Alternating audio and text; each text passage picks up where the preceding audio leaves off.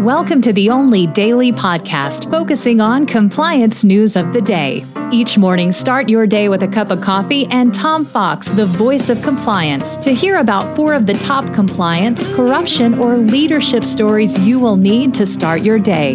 The Daily Compliance News is a production of the Compliance Podcast Network.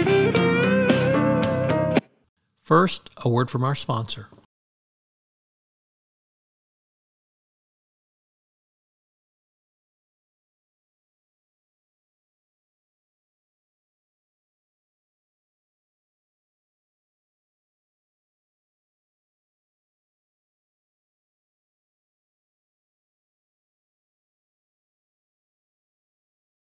The Daily Compliance News for February 1, 2022, the Not Fit for Purpose edition.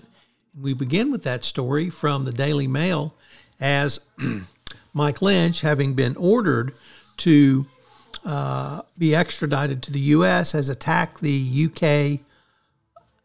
extradition treaty as not fit for purpose, as Home Secretary Priti Patel says Britain's Bill Gates can be deported to the U.S. over criminal fraud charges.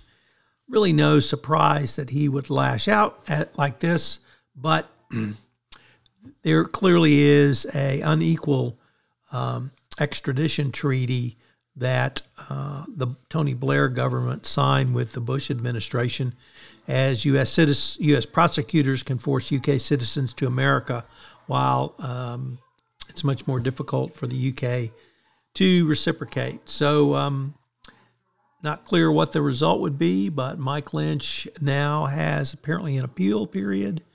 So we'll have to continue to watch this space.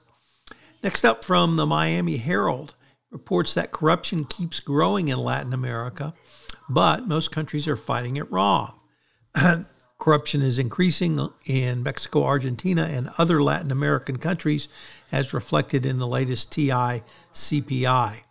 And what the Miami Herald suspects is long suspected is true, that one-man solutions to combat corruption almost always are a failure. So authoritarian regimes tend to be corrupt, and I think that's what Latin America is finding.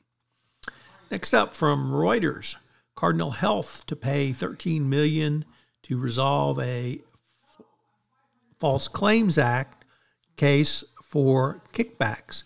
The company agreed to pay to resolve allegations it gave doctors kickbacks to buy pharmaceutical products paid for by federal health care programs, the DOJ said. Cardinal Health acknowledged certain facts as a part of a $13.125 million settlement. The company noted it did not admit liability as a part of the settlement. Nevertheless, you have to conclude that if they paid, they were liable. So another pharmaceutical company caught up in False Claim Act conduct. And finally, in a very troubling article from the Wall Street Journal, a UK tribunal ruling against KPMG and several of its former employees raises questions about whether junior auditors can be held liable for alleged misconduct, as the Financial Reporting Council has worked to broaden its enforcement efforts. This is the continuing imbroglio of KPMG in England. The Daily Compliance News is a production of the Compliance Podcast Network and a proud member of C-Suite Radio. Thanks so much for listening. I hope you'll join me again tomorrow.